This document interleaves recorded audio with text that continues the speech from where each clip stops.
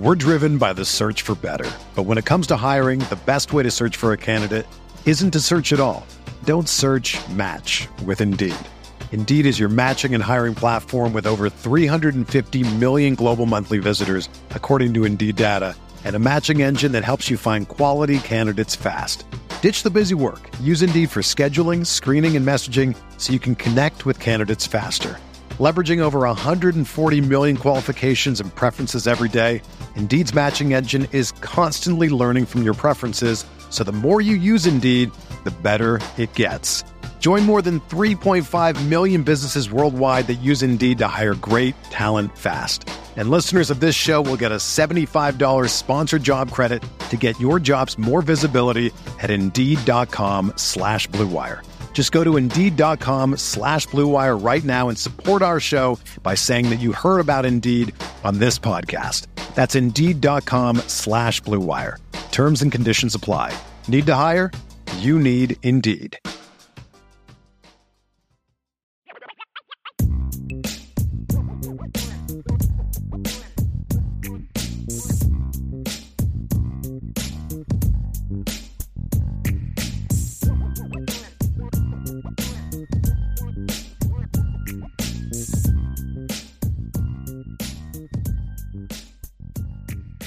All right, so let's jump into the mailbag, Ryan. I will jump in here, and we actually have a couple of super chats that we can get to right away. Here is the first one from Rob Osgood. Rob says, what are the differences between the 2024 and 2025 classes at positions? Example, I know you said before the 2025 offensive line class has more numbers than the 2024 class. Thanks again, and welcome back, Ryan. So, I guess there's a couple ways that you could look at this, Rob. I mean, I'm taking so you're going from a numbers perspective, right? So like numbers that you're going to carry in 2024 and 2025. I would even take it a step further because I think that these are interrelated. I think that when you look at it, when you compare it, I think that you look at it and say, because I mean, we could definitely go position by position. That works. So like quarterback, for instance, I think that the quarterback class in 2025 is probably better than 2024 as of the players I've seen early on. It's just the need is going to be the bigger question, right? It's like CJ Carr, and what would CJ Carr's ranking be in 2025 compared to 2024? It might be a little bit lower as far as like the pecking order, just because you have some dudes in the 2025 class. So I think quarterback in 2025 is stronger. I think running back, I would probably think running back in 2024 based upon what I've seen personally right now with guys like Gideon Davidson. Wide receivers, it's a toss-up, man. Like 2025 probably, but like 24 is pretty dang good at wide receiver. Tight end, I think 2025 probably has it beat, but it's a close conversation. Offensive line 2025 by a landslide. Vince, like there's a few guys in 2025. Like if you drop David Sanders Jr. in the 2024 class, that's your offensive tackle one. Like it's easy. You know, there's a couple guys, Owen Strebig and those guys. So I think offensive line in 2025 is stronger. Edge, I think, is a little bit of a toss-up. I don't have a definitive answer for that one, Bob. Let me watch a few more guys. I think it's actually pretty close. Interior defensive line, I think it's a toss-up as well. I think just the interior.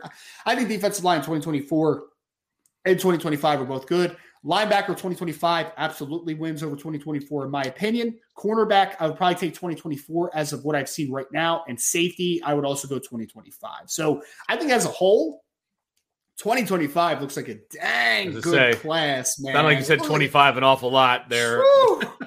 It's like some guys are talking about like expanding the offensive line board. I'm just like, hey, man, if you get Gerby and just call it a day and get guys like Owen Strebig and try to go after David Sanders and Avery Gatch and guys like that in 2025, I'm like, that's probably the way to go, right? Like that's probably the way to go. So yeah, man, 2025 looks like a great nice. Class.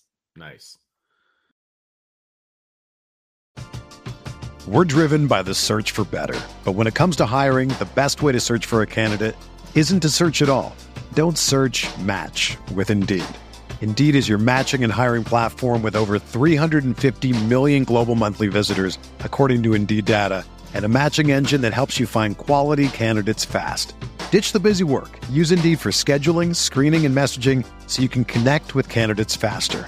Leveraging over 140 million qualifications and preferences every day, Indeed's matching engine is constantly learning from your preferences, so the more you use Indeed, the better it gets.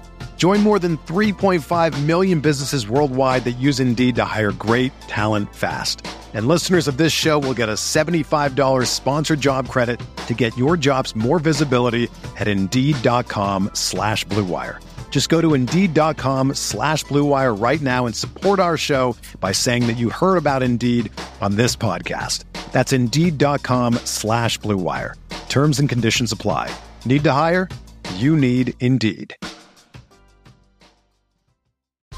Whether you're a world-class athlete or a podcaster like me, we all understand the importance of mental and physical well-being and proper recovery for top-notch performance.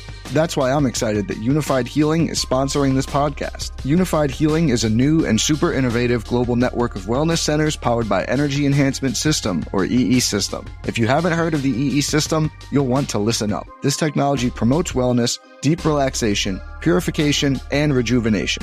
In hundreds of locations across the globe, access to a center is easy and affordable. Interested in experiencing the EE System technology for yourself? Go to unifiedhealing.com/Blue Wire to learn more and find a center near you. That's UNIFYDhealing.com/Blue Wire. No material or testimonials on the Unified Healing website are intended to be viewed as medical advice or a substitute for professional medical advice, diagnosis, or treatment. Always seek the advice of your physician or other qualified healthcare provider with any questions you may have regarding a medical condition or treatment and before undertaking a new healthcare regimen, including EE System. There we Next go. question, Jordan. Yep, Jordan Schreiber says, is Malcolm Ziegler's scheduled for an official visit to Notre Dame? If yes, when? What number do you give of this top flight safety landing with Notre Dame? Jordan, it's a tough question to answer for the second part. First question is, he's going to be visiting this weekend officially, so he will be on campus for 3 days. So I think Notre Dame has a chance to move the needle. Right now, I would say it's like a 5, but like 5 could become 9 over just a weekend, right? Like it really could. Or it could become 1 because they don't move the needle and it's just like that he's not going to land in the class and you're potentially going to get Bronte Johnson and maybe you get somebody else to kind of fill out the class. So this is a volatile question because I think it could be one way or the other, very much on both sides. Okay.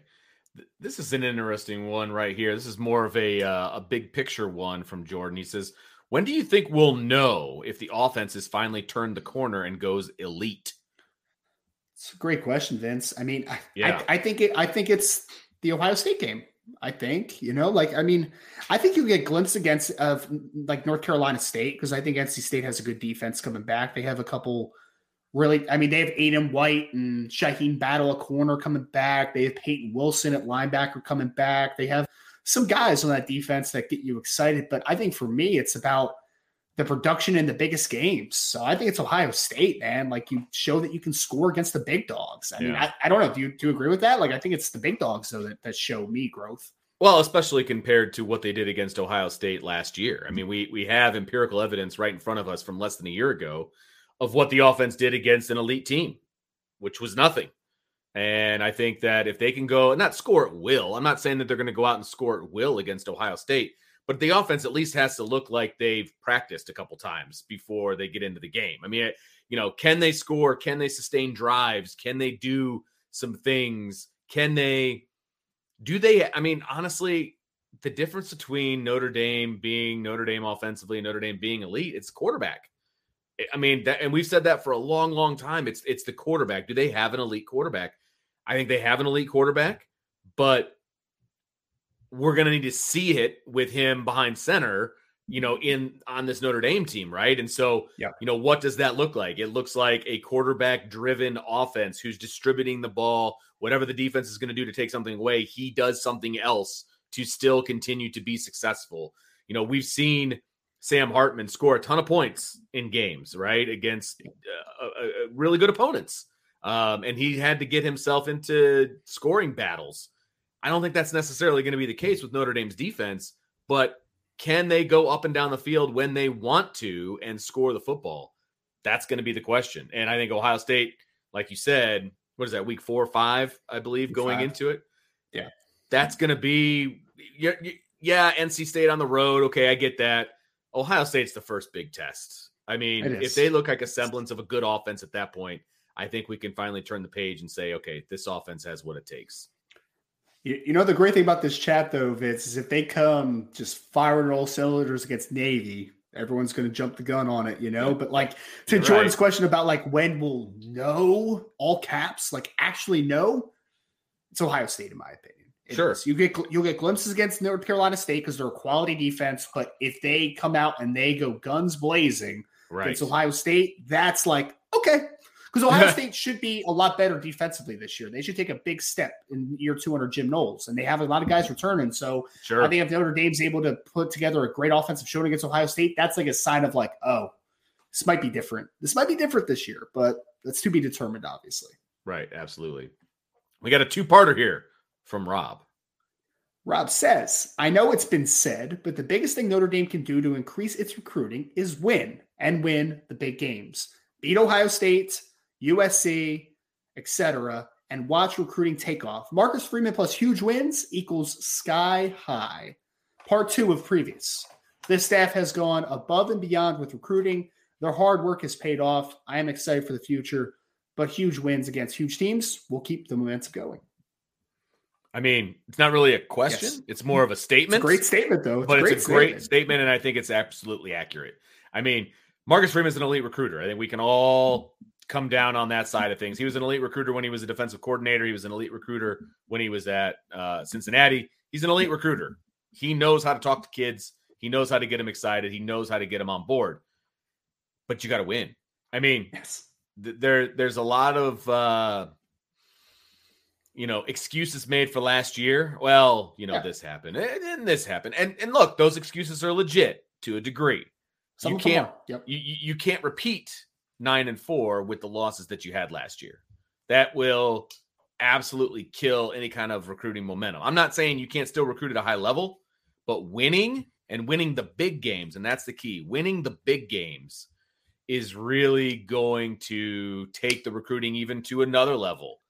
Because now you've got that to lean on as well. It's not all just promises and this is what we can do. This is what we're doing. And then you can be a part of it. Come on. You arm Marcus Freeman with that kind of an argument. There's not a whole lot of recruiting battles he's going to lose.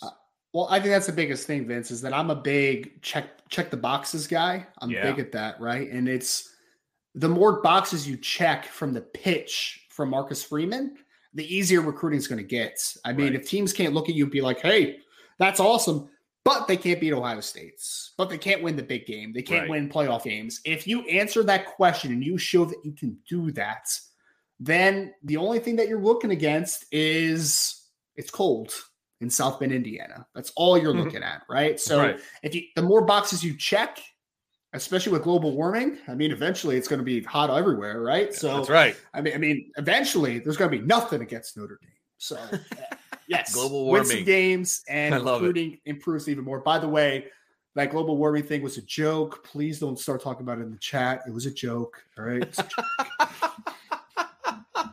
We're already talking about Peyton Bowen and his girlfriend in the chat. Oh my God. I don't want any global warming stuff happening in here.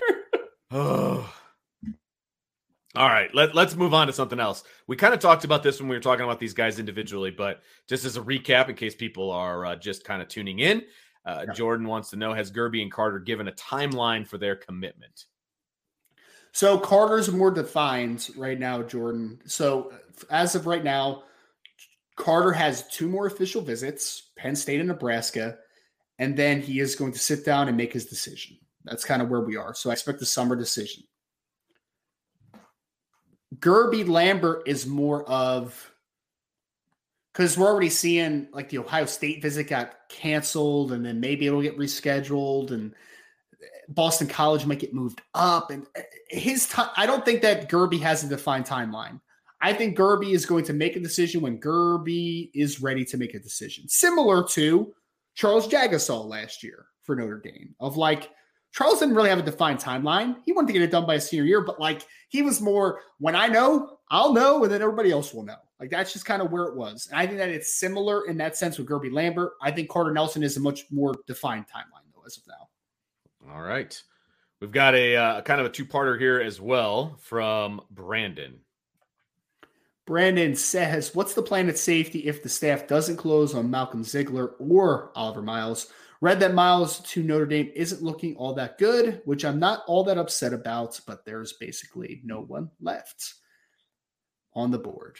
Brandon, I mean, it gets bleak. I mean, it does. I mean, do you expand the board at some point? Do you continue to recruit some guys and just hope that you can get a third in the class? Because, I mean, as we're sitting here today, June 24th looks very promising with obviously getting Bronte Johnson. That looks good. So if you get Bronte Johnson, you're Bronte Johnson, and you have obviously Kennedy Urlacher already in the class, you're going to potentially get Davis Andrews. At least you're in a good, solid position with Davis Andrews out of Utah, but he's a kid that's going to go most likely on a Mormon mission. It's pretty certain at this point. So you're not going to get his services for a couple years, right? And probably until 2026. So as of the immediacy, there's a question of, do you expand the board? Are you okay with just taking two? Do you hit the transfer portal again? So it gets a little bleak at this point. It does. I mean, I'm going to be fully transparent about that. I think that Notre Dame would like, in theory, to your question, get one of those guys, get Bronte Johnson, potentially get Davis Andrews as a fourth in the class, and then his scholarship obviously starts counting in 2026. I think that's the ideal situation that happens, but we will see how everything plays out here. We got another super chat here from Zach Martin. Thank you so much for the super chat. Zach, he says, diaper money for the Rye guy. More like 4 of them. So are diapers that expensive these days? Because it wouldn't surprise me if that was the case. Formula is, man. We went to the store the other day and it was like, I don't remember formula being this expensive 2 years ago, Vince. I don't remember it being this expensive. It's wild, man. Wasn't there like a shortage at some point too? And I mean, there's been all kinds of issues with formula. I just remember paying $20-something for a thing of formula, and then I went to the store the other day and it was like $40-something. I'm like, what the heck is happening right now, man? Like, what's happening? Like, I was at Target too. It wasn't like I was at some like bougie place. Like, it's insane. Wow, man. It's insane, man. That's craziness. All right. Yes. Well, we need the diapers though, Zach. I appreciate that very much because my daughter eats a lot, so there's a lot of poop coming out of her right now. So. Wait, which one? Which daughter? Because the youngest, man. It's fun. It's weird, man. I know that you probably know this. I mean, you obviously know this, but like every kid is so different, man. It's bizarre. I mean, like my oldest daughter, Juliet, when she was a baby, she was the most finicky eater of all time. Like she would barely want any of the bottle early on. Raina is like more. Like she literally had like 5 ounces last night during the middle of the night. I'm just like, you are nuts, kid. Like I'm not supposed to let you have more than 3, but like you're still hungry. So what do I do? Oh, that's so true. Yeah, just wait. The differences will not stop there. I can promise you that. So I believe it, man. It's going to be a wild ride for you, my friend. It definitely is. Okay, here we go. Let's jump into this one. Newt Rockney ND says, if there was an NCAA football draft this year and you had the first pick, who would you take to build your team around? Who would be your second, third, and fourth round picks? Oh, we're going deep here, man. Well, that's tough because we don't know who's off the board. Exactly. I mean, Vince, like, who's the first pick? It's got to be a quarterback, right? So yep. Caleb Williams would probably be my pick. If I had the first pick, who would your second pick be a quarterback? Oh, man. I mean, it would be hard to go against Drake May. I think he's pretty stinking good. Yeah. It's a good one. I guess the better question, I think, would have been, if you take a quarterback first round, your next couple picks, what are the positions you're most likely targeting? I think that's a little bit more of, because we don't know who's off the board. Unless you just, I mean, do you want to do a snake draft real quick? I mean, we can do a snake draft if you want. I don't think I'm properly equipped to do that. I think you probably are, and Brian might be, but I don't know that I am. Left tackle, pass rusher, corner, wide receiver. I don't know, man. I'm just offensive tackle. Like, there's some positions. But we should do this though. It would be fun. It would be a fun conversation. It would, and I think offense and defensive line would be like my next couple picks, because if you don't have a good line on either side of the ball, you're not going to win a whole lot of football games. And I don't care who you have at quarterback, right? Yes, my signal caller is going to be first. But then I'm building lines, and I can tell you right now, a quarterback can make any receiver look pretty darn good.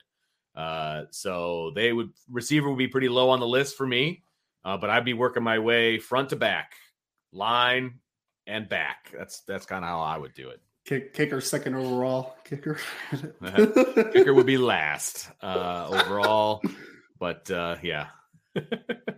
All right, let's see what we got here. Next question from Irish Burnt Ends 84.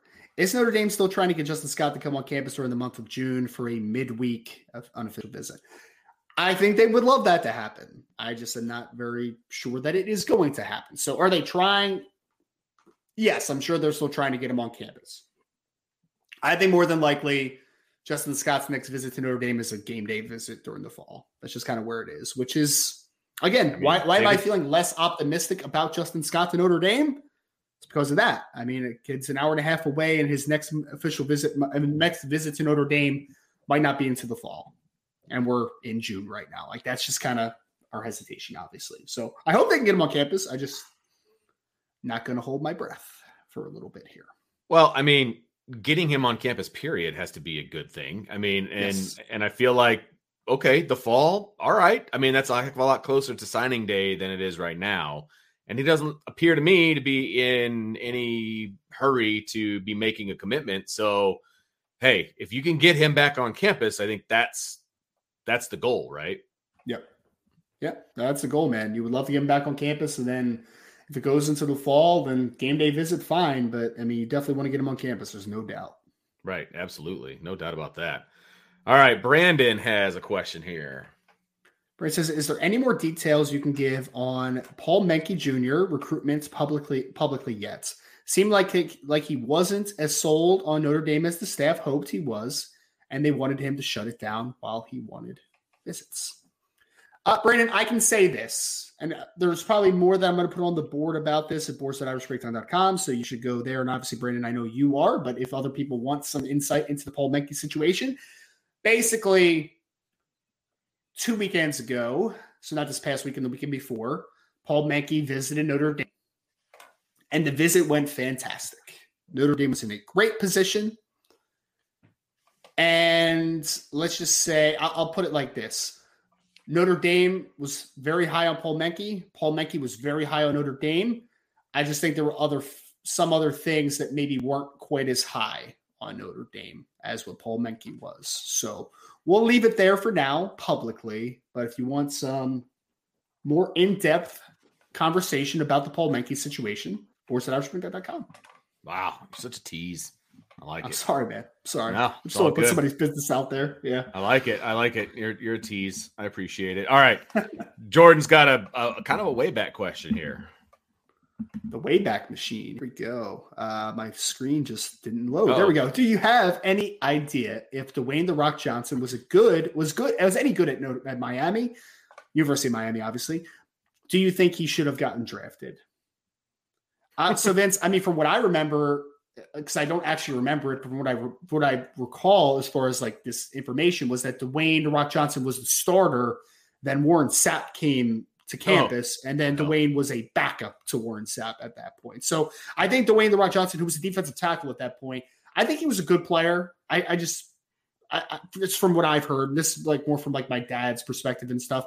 Good player, maybe not quite an NFL player. So fair enough. I mean, and wasn't there an injury in there as well? I thought maybe I'm wrong. Maybe I have no idea what I'm talking about, but I thought there was an injury involved. But anyway, all right, sounds good. Yeah. We can work with that. Okay, and now he runs the XFL. So yeah, losing money with the XFL, but confident that's going to turn around. So good for him. Yes. From DL, I don't know how to pronounce DLKALL01. Sorry. Have you noticed any changes to the way Notre Dame has been recruiting quarterbacks? Seems the talent level is different than the past decade of recruiting. Differences. I mean, I would say this: every offensive coordinator has their own preferences on quarterbacks. I think it's more about fitting the room, right? So, yes, last 2 years have been very good. You got Kenny Minchie, you got CJ Carr. Can you follow that up now with another dynamic quarterback? I mean, can you get a Deuce Knight in 2025, for instance? Or do you go for maybe a little bit of a different route of more of a steady player that maybe isn't quite that guy, but is more a bridge to another great quarterback in 2026? I wouldn't say that it's more talented. I would just say it's different. Like that. I mean, Vince, like maybe the last stretch of Brian Kelly's, you can look at that for like the Ian Books, Andrew Hendrickses of the world, but definitely more talented than that. But I mean, if you're working even further back, you could say like Dane Quist was pretty dang talented, right, man? Like Deshaun Kaiser was pretty dang talented. Malik Zaire was pretty dang talented. So they always had talented quarterbacks. It's just, I think that the tail end of Brian Kelly maybe wasn't the best talent acquisition at quarterback. Agreed. And you know way more about this than I do, but it felt like the QB recruiting changed when Brian Kelly left. I mean, because I know he kind of had to put his final stamp on certain guys and, you know, things of that nature. And I think Tommy Rees did a good job with, you know, obviously getting CJ Carr in here. That was a Tommy Rees, obviously a recruit, and did a great job getting him in here and sold him on Notre Dame. And, you know, I like where the 25 recruiting is going based on what you guys tell me. And so, and we actually got a question about that from Archer here in a second, but it's just, yeah, I mean, I think they're taking swings at bigger fish these days. And I think you could really say that about recruiting across the board. I mean, Marcus Freeman's approach is that they're going to swing at these big fish, man. And they're going to, you swing it enough, you're going to land some. And it just felt like they weren't swinging at enough big fish back before in the last decade, let's say. Yes. I mean, you hear like the conversation about like Notre Dame not really pushing for Drew Aller until it was too late type of thing, and not maybe going after the quarterbacks that they should. And like, there's a lot of those conversation pieces. So I think you're completely correct in that. Right. Okay. Well, let's follow it up with Archer's question here. It says, when do you think Notre Dame gets their 25 quarterback to commit? And who do you think it will be? I think if I was a betting man, which I'm not always, I would say that it's between two guys right now. I think that for me, I feel best about Deuce Knights, quarterback out of Mississippi, and Blake Hebert, who is a quarterback out of Massachusetts, same high school as Preston Zinter. So they just offered Hebert recently over the last, I think on Sunday was when they offered him, a young man that has been offered by Clemson, pretty much all the Midwestern powers, good football player. Deuce Knight, I still feel like Notre Dame's in a really good spot with Deuce Knight. It's just you have to compete against the Tennessees, the Ole Misses. Like it is going to be a tough pool, but I still think that Notre Dame has put them in a good spot with Deuce. So we'll see that one through, obviously. But I think getting a guy like Hebert, as I won't call it a backup plan, but has a guy that Notre Dame does like a lot, I think is a good thing. So those are the two guys on the board that I feel best about right now. I don't feel great about George McIntyre and like some of those guys as of right now. Things can change, obviously. I mean, we're talking about kids that just finished up their sophomore year of high school. So things can change very quickly. But I think Knight and Hebert are the two guys I feel best about right now. Cool. When it happens, though, I have no idea, Archer. I mean, last time I talked to Deuce, which was a couple weeks ago now, before I went on my leave, like, he was talking about still having a decision made over the next few weeks. So, I mean, I think that one could happen sometime this summer. And Hebert, I think, is a little bit more patient with his process right now. And where's Hebert from again? He's a Massachusetts kid. He went to the same high school as Preston Zinter. Oh, okay. All right. There's another one from the Wayback Machine from Jordan. Said, you could only have one running back return in 1993, Reggie Brooks or Jerome Bettis. Who do you take? I mean, you're going to be in good shape no matter which one you get here. You know, both were obviously good at the next level as well. Bettis is a Hall of Famer. Saying. Yeah. I was personally a fan more of Bettis, just because he was just kind of that unicorn of a running back, just that big lumbering guy who could still run away from guys. He was more fun to watch for me. So as a fan, I think I would pick Jerome Bettis, but you can't go wrong either way. Man, Jerome Bettis was such a weird player to watch. And I mean, weird in the best possible way ever. Yes. You'd be like running like midline counter or something, Vince, and he would just pop open and you'd be like, that dude, how is he running that fast? He's way too big to be running that fast. And how did he fit through that hole? Like, you know, and his shoulder pads, he was wearing like offensive tackle shoulder pads back in the day. Those things were huge, and he's just fitting right through small holes and running away from dudes. Like, it doesn't make sense. Yeah. So I would probably go with Bettis too, just because I again, 93, I was only 2. So I also remember young buck. I also remember Bettis much more vividly, especially obviously in his NFL years as well with the Rams and the Steelers. So I'll go with Bettis in that instance as well. Very good. I like your thought. Brandon has a mailbag. Is Anthony Robinson from Louisiana still a target on the board? Is he the fallback plan? Brandon, from what I'm hearing, I don't think so. I don't think that he's really an option for Notre Dame. I think that Notre Dame's board has gotten even smaller at this point. Does it expand at some point if things don't go your way? It's always possible, but I just don't think Anthony Robinson is going to be an option for Notre Dame. Make sure you guys get your mailbag questions, and we are starting to get low here on the inventory. And get low. Oh, there it is. You can even ask Ryan to sing if you want. No, all right, don't do that. Okay. All right, another mailbag question from Jordan. What did you think of Brady Quinn's first 2 years at quarterback? He started both those years too. Yeah.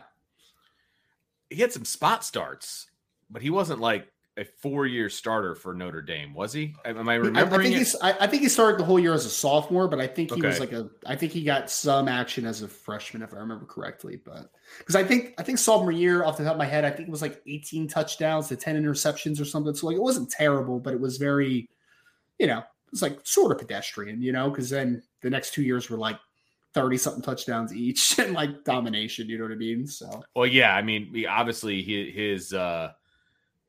he took off when he started playing for Charlie Weiss. I mean, it was just an offense that was more conducive to him taking off. I mean, it's, I don't know how else to put it. I mean, that's just the way it was, right? And they lost a lot of games in 2003 when, well, let's see here.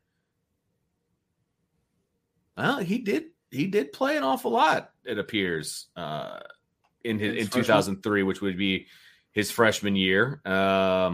It was pretty bad production, right? Because he got thrown to the it's not great. He had 3 games where he had he was in negatives, obviously, in rushing. I'm looking at his passing stats. They were, lot of passing stats that started with a 1, which obviously is not great, being in the hundreds. And then obviously he took off. His stats just absolutely took off his junior and senior year. Now, part of that is because he was playing for Charlie Weiss. Part of that is because he had 2 years of starting under his belt. Sure.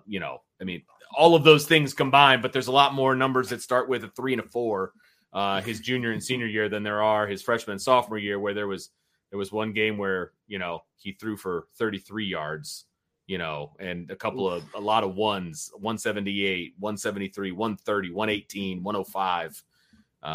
Some not great games in there. And then you get to junior year where he's got a 440, a 467, a 432, a little bit different. Decent player. Yeah. He threw for almost 12,000 yards. So pretty decent career for Brady Quinn. So yeah, I mean, you got to talk about the stuff that he had around him. You have to talk about the head coach.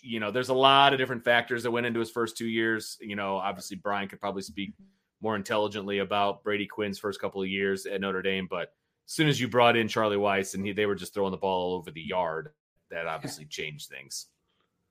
Man, I feel like all the stars align there too, right? I mean, it's like Jeff Samardzija breakout and Maurice Stovall, and I know Raymond McKnight got hurt obviously early on in that 2004 season, but I mean 2005 season, excuse me. But the tight end Anthony Fasano obviously took a big step forward. Darius Walker, there was some talent that he had there. To your point, Vince, it was misused before Charlie Weiss. It was misused.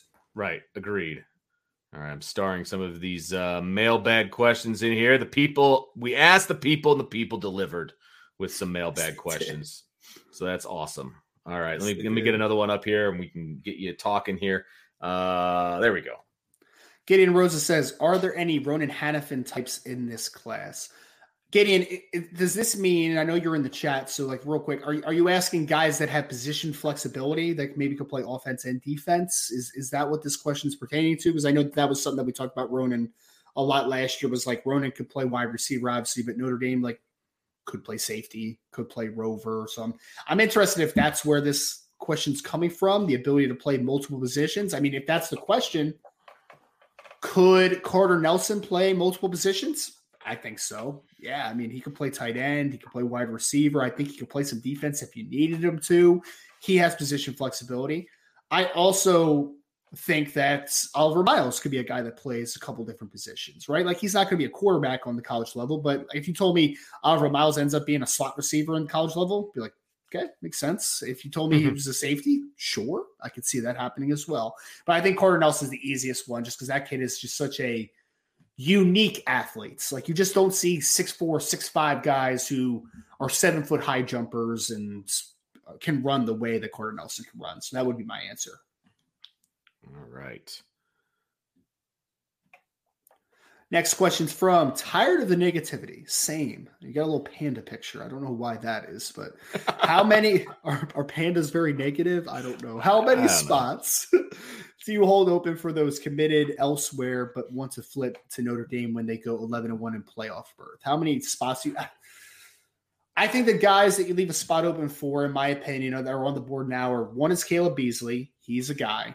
Even though I don't think that the visit went great this weekend, I would still continue to recruit Elijah Rushing. So I would try to keep a spot open for him. And that's really about it. I mean, it also depends to this question of, like, are we assuming Notre Dame gets commitment from Gerby Lamberts? Are we assuming, there's a couple of things that still need to kind of work itself out?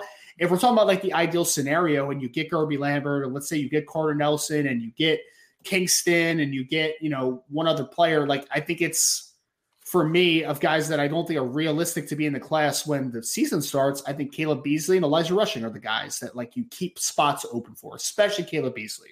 You keep a spot open in case you're able to get him. There we go. For another one from Gideon. Gideon said, Elite 11 thoughts. Is Aaron Noland overrated? I mean, Gideon, I don't have any Elite 11 thoughts yet. I'm not at the event, obviously, and I haven't really seen too much of it. Is Aaron Noland overrated? I don't think I've seen enough of him to have, like, a legitimate understanding. I know he's talented. He's certainly talented. He's a big kid. He's got a strong arm. I think he's got some talent. But, like, I'd say ask me this more closer to the season, because as we get out of June with all the official visits start wrapping up a little bit more, I'll have a whole lot more of a lot more time to watch some other guys that aren't on the board for Notre Dame. So the Aaron Nolands of the world. So that'll be one for a little bit later in the season. I know Brian has talked about, he thinks Aaron Nolan's a little bit overrated, but I just don't have a big opinion on it at this time. Another day is here and you're ready for it. What to wear? Check. Breakfast, lunch, and dinner? Check. Planning for what's next and how to save for it? That's where Bank of America can help. For your financial to-dos, Bank of America has experts ready to help get you closer to your goals. Get started at one of our local financial centers or 24/7 in our mobile banking app. Find a location near you at bankofamerica.com/talktous. What would you like the power to do? Mobile banking requires downloading the app and is only available for select devices. Message and data rates may apply. Bank of America NA, member FDIC. When you need mealtime inspiration, it's worth shopping Kroger, where you'll find over 30,000 mouth-watering choices that excite your inner foodie. And no matter what tasty choice you make, you'll enjoy our everyday low prices, plus extra ways to save, like digital coupons worth over $600 each week. You can also save up to $1 off per gallon at the pump with fuel points. More savings and more inspiring flavors make shopping Kroger worth it every time. Kroger, fresh for everyone. Fuel restrictions apply. Next question from Tavis McKay. If you could pick any single year during Brian Kelly's tenure for a national championship, which one would it be and why, Vince? Yeah, this is a good one. I feel like, the offense in 2015 was really good. That would have been great. If they could have gotten one there. I know 2018 comes up a lot. I think that would have been a good one. 2020, now, granted, I'm not going to ever turn away a national championship, but it would have felt, I don't know, just different coming in the COVID year and all the crap that was going, you know what I mean? Like, I'm not turning it away, but some of the championships that were won that year and like the NBA and across the, like, but 15 would have been, I think, probably my biggest one. I think 15 is a good one. Cause Vince, I'll say the one year that fooled me was 2020. I thought that year was like, man, this team might be a little bit different. Like, they might be a little bit different. They fooled me. They fooled me a lot in that 2020 season. But I think 2015 is a good one. I think that one is because think that team was really good, man. Like, it was a really good team, and they were just a couple things away from separating. Like 2018 is another good one. I think someone just put in the chat, but I think 2015 would be the same one for me. Nice. I like it. All right.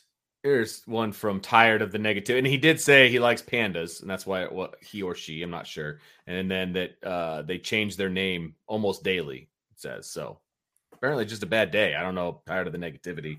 Try not to be negative for you here. But anyway, go ahead. Hey, man, pandas are cool. Why does Anthony Johnson's name never come up when discussing Notre Dame running backs? I enjoyed watching him at Notre Dame and in the NFL. Good question. My guess is, when was he at Notre Dame? Do you know that off the top of your head? I know, because he was he went to John Adams, I believe, in South Bend. Did he really? So, nice. So he's a local guy. Let's see here. I'm not as quick at the Google engine as Brian is. Let's see come on, here. Man. You don't do it to your gym teacher. Yeah, so he did go to Adams, so I was right about that. I just want to make sure I had the right guy, obviously. And then he was at Notre Dame. He was drafted in 1990, so that means he was obviously he was there during the national championship run. So he was drafted when I was -1. So that's my answer. I don't remember Anthony Johnson, to be perfectly honest with you, running around for Notre Dame, and I know that is probably a blasphemous thing to say. And again, Brian might be able to do a better job of this than me. I know he got drafted by the Colts in 1990. So he's been in Indiana for a really, really long time. Obviously he went to South Bend, Notre Dame, then he was with the Colts through 1990 to 1993. He was a second-round pick, number 30. Was he good for the Colts? Let's see here. I don't. See, Wikipedia is it's hurting me right now because it's not giving me good stats. He only rushed for about 3,000 yards in his entire career. Okay. So 16 touchdowns, 3,000 yards. After he went from the Colts, he was basically year to year with a bunch of different teams. So yeah. I don't know why he's not brought up more. He just kind of gets overshadowed, I guess, would be the best way to put it. I don't know if anybody else has an idea in the chat as to why that would be, and I'm not seeing anything in here. So, all right, they're too busy talking about quarterbacks and I see that Bowen and all that. That's okay. Yeah, that's okay. All right, let's go on to something else here. Next question is from Jason Smith. What's up, Jason? Is there a scenario where they take Jason Robinson? Jason Robinson is the wide receiver out of Long Beach Poly, for people that don't know, in the 2024 class. Or has that door been closed and sealed? Jason, I think that's probably done at this point. I do. I think that there was a conversation of fourth wide receiver compared to investing another spot in a different position. I think offensively, they're looking really... They have an offensive line spot open.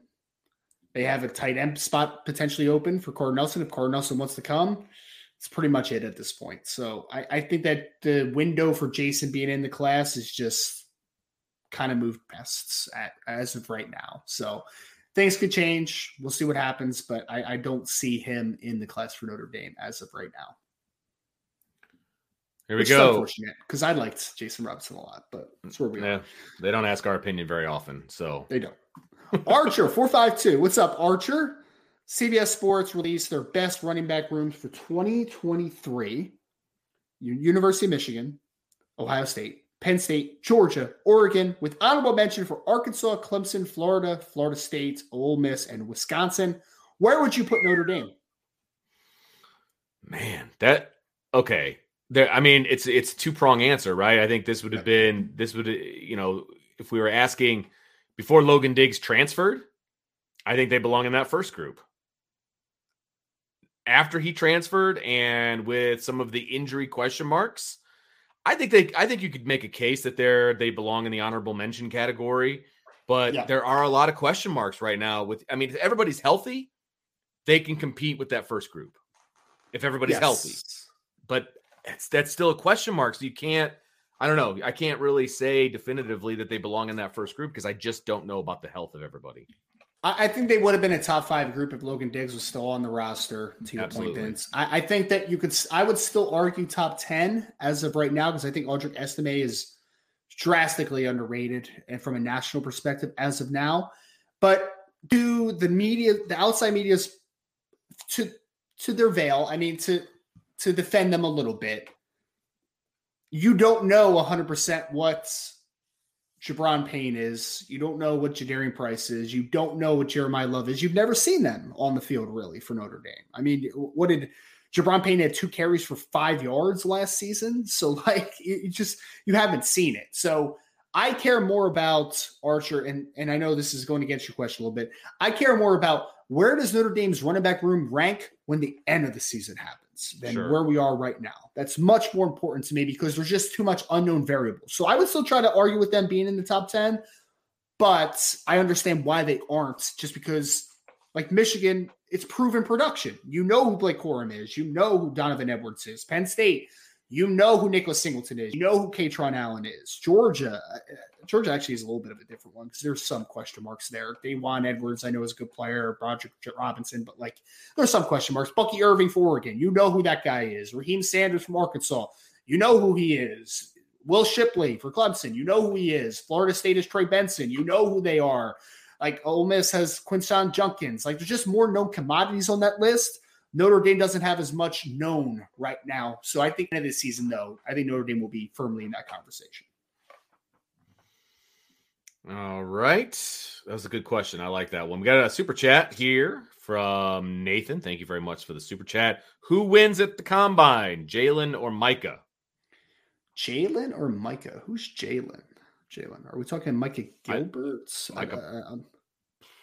Quick, Nathan, give me last names on this. Give me last names on this, man. There's a lot of Jalen's and Micahs out there, man. I gotta tell you.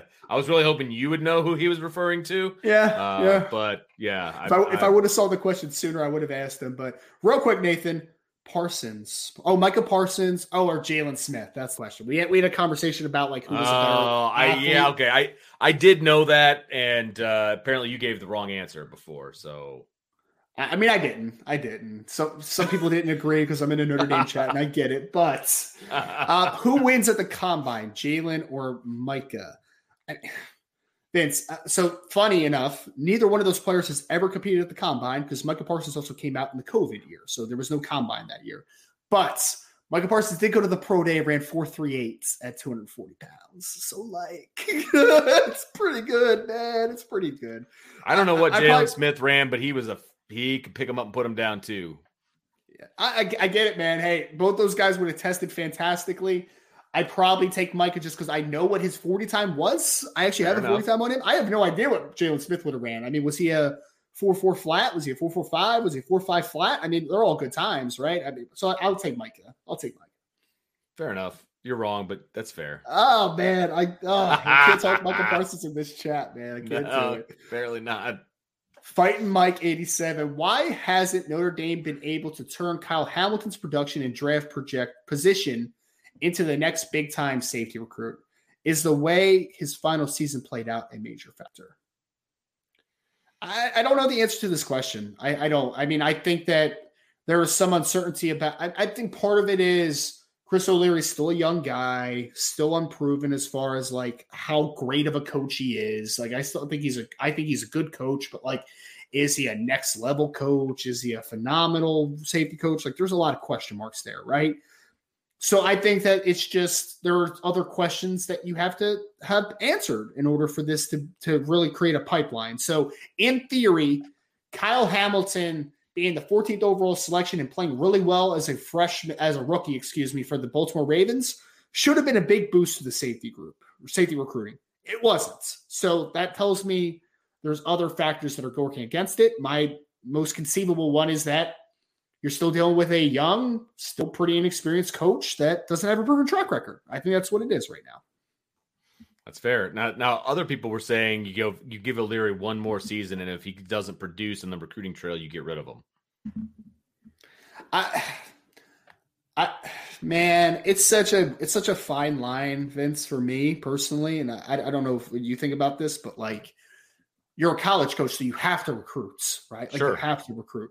And I don't think it's a lack of effort on Chris O'Leary's part. I just think that he's had some misses. Like, I just think that's where you are, right? So, yes, at some point he needs to recruit better. There's no doubt, but he's still a good coach, man. So, like, just such a fine line. Like, yes, I think the point does stand of, like, you need to start getting results, or else there needs to be some type of answer. And I'm not saying firing is the answer, but like there needs to be something that is an answer. Because he's getting guys, but they're not sticking either. I mean, that's the other thing, right? I mean, so it's going to be interesting to see how the rest of his career plays out at Notre Dame, however long that is. All right. Here's a interesting one. Some of these questions are really funny, man. Number one, ND fan says, who would you rather have playing safety this year, Peyton Bowen or Xavier Nwankpa? If you're asking me who do I think is a better player in a vacuum, like who's more talented, I would go with Peyton Bowen. And I'll be fully honest about this. Full transparency on this one. And I know people were talking about this in the chat. If Peyton Bowen wanted to come back to Notre Dame, I personally would not take him back. Just me. So the question, Xavier Nwankpa would be my answer. That branch is burned for me with Peyton Bowen. I'm not saying it is for Notre Dame. If anything ever happened in that situation, I'm not saying that everyone has to agree with me. I'm not saying that at all. For me personally, I don't think I can trust that kid. Just don't think I can trust him. So Xavier Nwankpa would be my answer. Fair enough. And I mean, I don't know how good I feel about starting a true freshman at safety anyway. So that's a whole other ball of wax. So you don't like your last line of defense being a freshman? No, I really don't. I don't. I'm sorry. I mean, the way they did it with Kyle Hamilton, though, made a lot of sense. He was like the third, he was the third safety. You know what I mean? Yeah. Like they would bring him in, they would have three safeties, or he would sub in, that kind of a thing. It was great. He didn't have to think a whole lot. He just got to play. And I think he led the team in interceptions that year. Playing right, because he was just playing. He was just playing center field, just doing his thing. He had two really good safeties around him to kind of absorb that. That would not be the case in like right now, right? So I would be very nervous about that, if I'm being honest.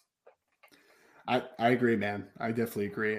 We had a next one from Berkshire Yank who says, why isn't Notre Dame pushing for Eli Bowen? Joking. How's it going with the Saka kid? Haven't heard about him in a while.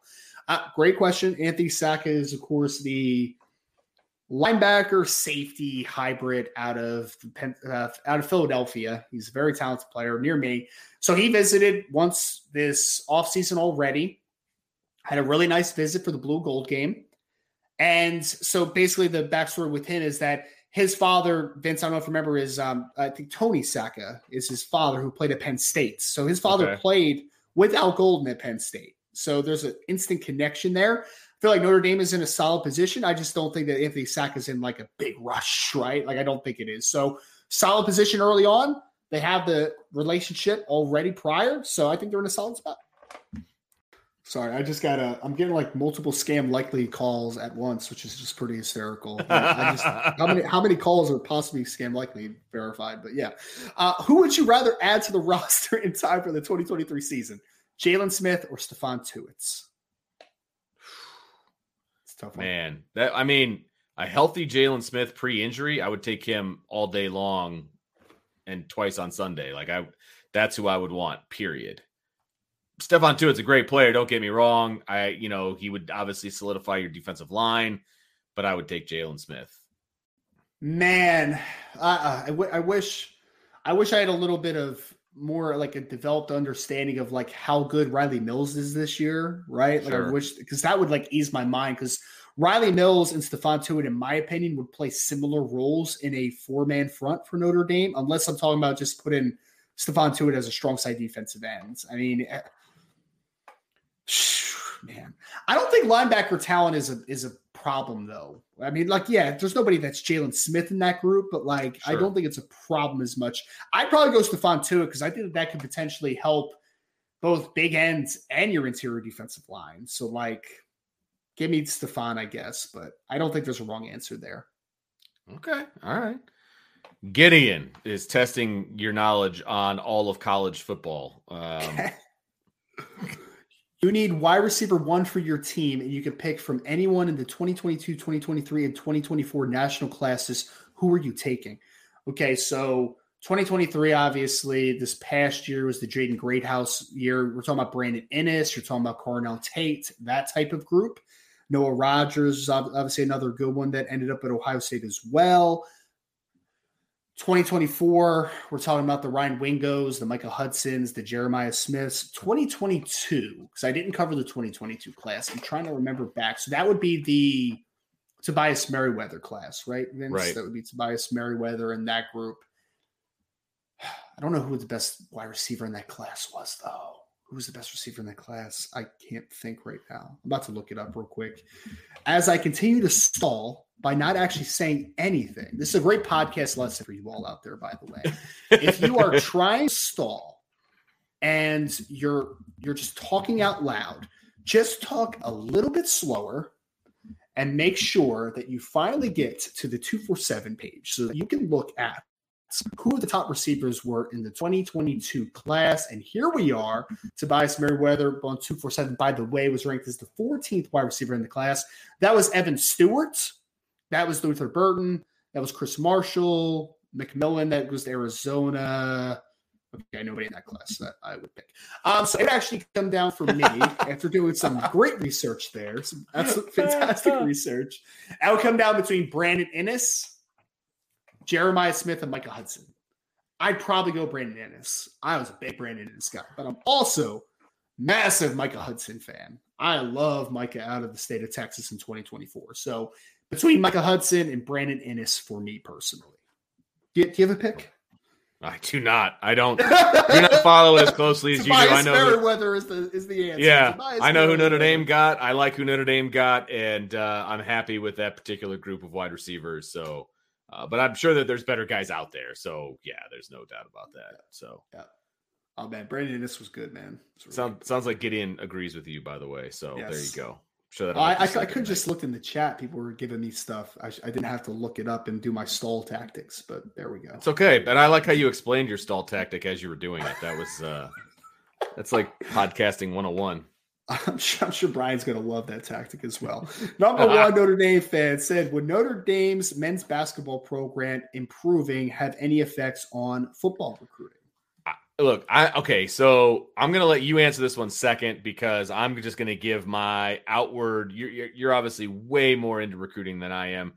Yeah. I can't imagine you've ever talked to a recruit and they're like, yeah, man, I'm going to be going to Notre Dame because I love their basketball program. Like, I just don't see that being a thing. I've actually heard more recruits talk about lacrosse than basketball. Now that I'm thinking about it. Like, wow. You're not wrong. There you go. There you go. Yeah, I don't think one has anything to do with the other. Honestly, maybe the other way around. Maybe some basketball guys get Notre Dame on their radar because of the football team, and then they start looking at the basketball program. I just don't see that being a thing, personally.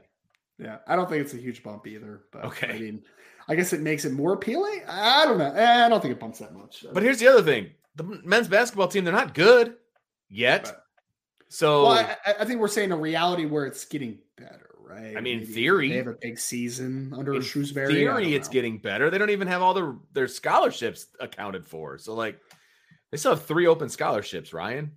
They have 10. They literally have 10 guys in jerseys. They can play 5-on-5 at practice as long as nobody twists an ankle. Like, that's where they're at in basketball. So, I don't know that that's a huge recruiting bump for football right now. Maybe in a few years. I like Micah Shrewsbury. Maybe in a few. And speaking of Micah Shrewsbury, by the way, everyone, he's going to be on IB Nation Sports Talk here, I believe, next Thursday. So Put that in the back of your head. It's going to be a good interview with Sean Stiers. So sounds like it. That's awesome. That's right. And he just had Neil Ivey on last week. So he's working his way through, people. Working his way through. So, all right. This is an interesting one from Tavis McKay. Tavis said, do you think Notre Dame's quarterback trajectory would have been different if Brady Quinn won the Heisman?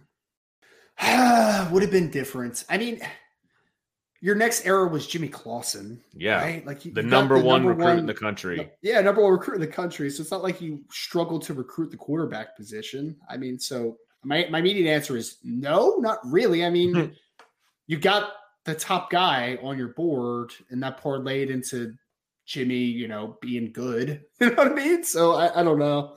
I think what the next question would have been, Tavis, for me, it maybe a little bit more of a deeper thought would have been if the Charlie Weiss era was real and it wasn't just a farce your first 2 years there, and if it was sustainable and it was developed properly, would that have changed the long-term quarterback? I don't think it's Brady Quinn. I think it's more about you got Jimmy and you saw that the program wasn't great. The program wasn't good at that point. And what quarterback wants to come and play for a 6-6 football team? Right. I don't think there's that many, right? So despite that, you're still able to get guys like Dean Christ and those guys in that next era. But you parlayed Brady Quinn into getting the number one quarterback recruit. So yeah. Agreed. There we go. Number one Notre Dame fan. It was a lot of questions today. I love it. Who would your ideal playoff opponent be for Notre Dame's first home playoff game when we go to 12 teams? That's easy for me. That's anybody south of the Mason-Dixon line. That I don't care who it is. Somebody who doesn't want to play in Northern Indiana in December. That's what I want. That's what I want. How about those Bayou Bengals, baby? Would it get them up there? Well, that means they're ranked 11th or 12th, right? If Notre Dame is hosting, they're 5th or 6th. Am I right am I doing the math right? So they're 5 through 8, which is where they would have to be ranked to host. And then they would be hosting 9 through 12. So whoever that 9 through 12 team, you're probably talking the potential. So if you're the 5 seed, you're probably talking about a group of 5 team, right? So a Tulane, that kind of a thing. I would just want a Southern team just to see them cower when they come up here. That's all I would want. I just don't think you're going to get a big name opponent in that first round. It's going to be the further on rounds. A rematch with USC or something like that. Come in. Yeah. Be interesting. LSU's a team I want to beat. Michigan's a team I want to beat. If I'm Notre Dame, that's just me. But I think that's a great point, Vince, is to see, if you have home field advantage, what better way to have it than to play a Southern team? Absolutely. I want a Southern team. I want them all to come out with those masks on. You can only see their face, their eyeballs, and they're all covered up. And Notre Dame's out there with no sleeves on. That's what I want. That's what I want. Yeah, all right, a few more here. We got a few more we'll get to before we sign off here from Jason Rose. Jason said, "Hey guys, what's the deal with 2025 linebacker Noah McHale? The deal is that Notre Dame likes him, and he has been on campus. Was it last month or month before? I think it was last month. So I think you're trending in a good direction. There's some really talented linebackers in California in 2025. Noah McHale is obviously a big one. Madden Faramo, who's a guy that just visited Notre Dame as well recently. So Noah McHale is high on the board, and they will continue to recruit him hard, Jason. All right. He's a 25 kid, so he's just now going into his junior year. So he's got some time there. What's the deal with him, man? Is he ever going to do anything? Or What's his deal? What's his deal? All right. Here we go from Adam.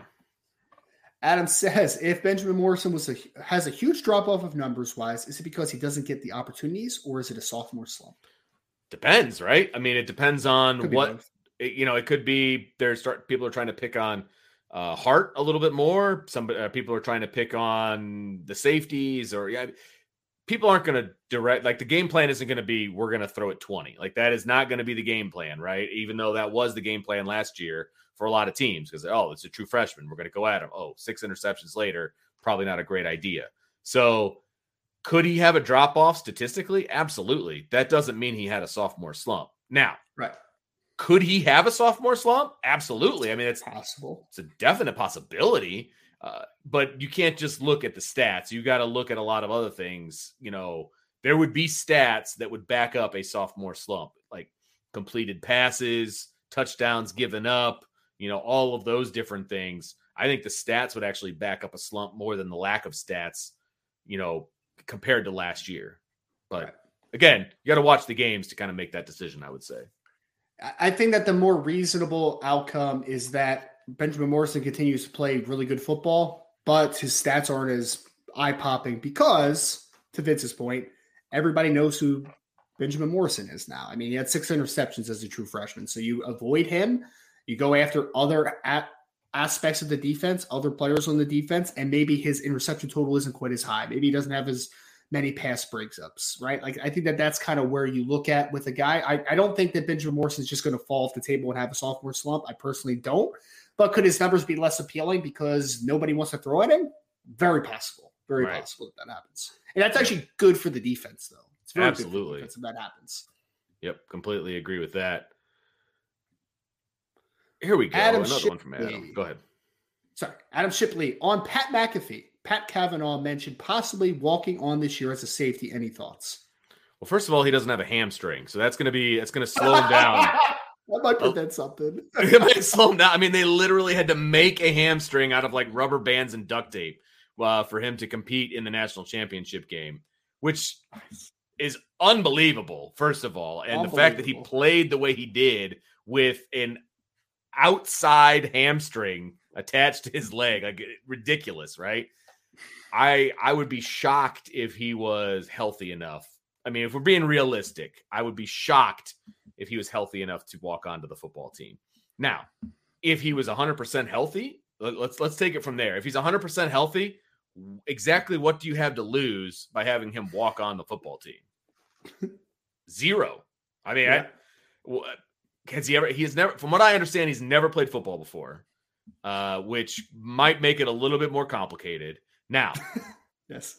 Could I make him a gunner on like the punt team or something like that and just have him just go crazy? Yeah, absolutely. I think that would be a lot of fun. It would be some coaching up, obviously, that would have to be done.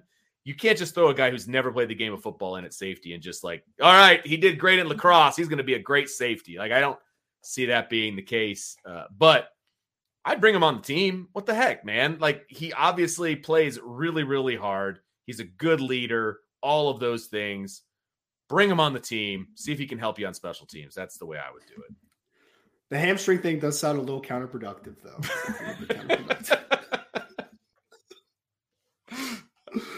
Oh, that's funny, man. That's really funny. Do you think somebody could just walk onto a Division I top 10 football team and just play with safety? No experience? With no experience? Like, that's just not realistic, man. It's not. I mean, if you give him like one role, maybe, like to your point, like if you're just a gunner, if you're just this, if you just blitz from this spot every single snap, then maybe, but yeah, not without prior experience. That'd be really pretty hard. Crazy. Really. And honestly, unfair to him, to be honest. Like, you can't put that kind of pressure on him. That's not okay. That's not okay. But again, if he wanted to walk on, I mean, he was being recruited by the Asaph kid, who is a walk-on at Notre Dame. Yep. He doesn't play either on the football team. Sam? Yeah, Sam he doesn't. He doesn't play either. So I mean, they could walk on and hang out together, I suppose. But like, it's just not realistic, is all. So whatever. Yeah. All right. To your point, so anyway, it's a low risk thing for a guy that is a walk on. So yes, and honestly, it's also a high risk thing for the kid. Like, what if he accidentally gets hurt in practice, and now all of a sudden his lacrosse career is jeopardized? I mean, he's at least got one more year at Notre Dame for lacrosse. So I don't know. I just it's a lot of risk with not a lot of reward attached to it, I think. But you know, it's a cool very story. Talented lacrosse player. So yes, he is. Just keep playing lacrosse. There's no doubt. He's a very talented lacrosse player. Those brothers are crazy, man. I don't even pay attention to it, but I saw them at the end of the season. I'm like, oh man, those guys are good, man. Yes, very good. Absolutely. All right. Well, Ryan, I think that's going to do it for this edition of the Irish Breakdown Podcast Mailbag. Make sure you hit that subscribe button. Make sure you hit that the like button. Make sure you share with your family and friends. Hit that notification bell because you just never know. I've got to get going. You got to get going. My kid's getting his driver's license today, so nice. I'm a little lighter in the wallet here all of a sudden. I got off the phone with the insurance company right before the show, so I was a little short of breath after figuring out how much that's going to cost, even with the good student discount. He's like, "Oh, it's not going to be that bad. No big deal." And they told me the amount, and I'm like, "That's a big deal. Like, that's a lot. That's a big deal. I don't know what you're talking about." But anyway, so I get to go celebrate with him having his driver's license. The best part is I don't have to drive him to practice. So That's a big bonus, except Always you taking positives. my car. So Always whatever. positives. I know, right? So, all right, everybody. Thank you for joining us on this edition of the IB. It's not IB Nation Sports Talk. That's later tonight, 6:00. Make sure you join in for that. And then Brian is going to have his show tomorrow, his Wednesday rundown, his solo show that he's going to do. So make sure you tune into that at 1:00. And then IB Nation Sports Talk at 6 tonight.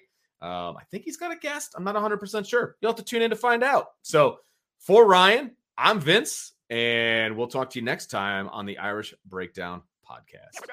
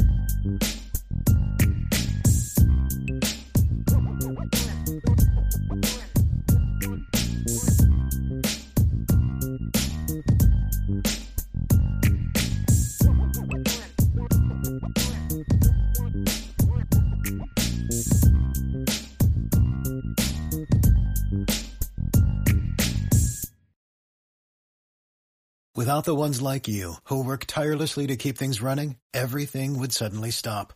Hospitals, factories, schools, and power plants, they all depend on you. No matter the weather, emergency, or time of day, you're the ones who get it done. At Grainger, we're here for you with professional-grade industrial supplies. Count on real-time product availability and fast delivery. Call, click Grainger.com, or just stop by. Grainger, for the ones who get it done.